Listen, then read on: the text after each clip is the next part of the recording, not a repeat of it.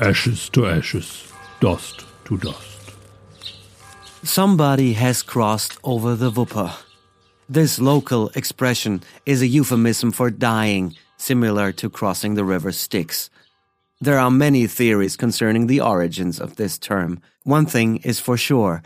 Anyone who dies in Wuppertal is likely to be buried in one of its more than 50 cemeteries. And that is an unusually large number. This is another heritage of the rapid population explosion along the Wupper and the multitude of religious denominations that are still active here. There is even a so-called millionaire's row at the cemetery in Barmen, where wealthy cloth merchants raised impressive monuments to embellish their graves for all eternity. That of the Friedrich Engels family is just one example.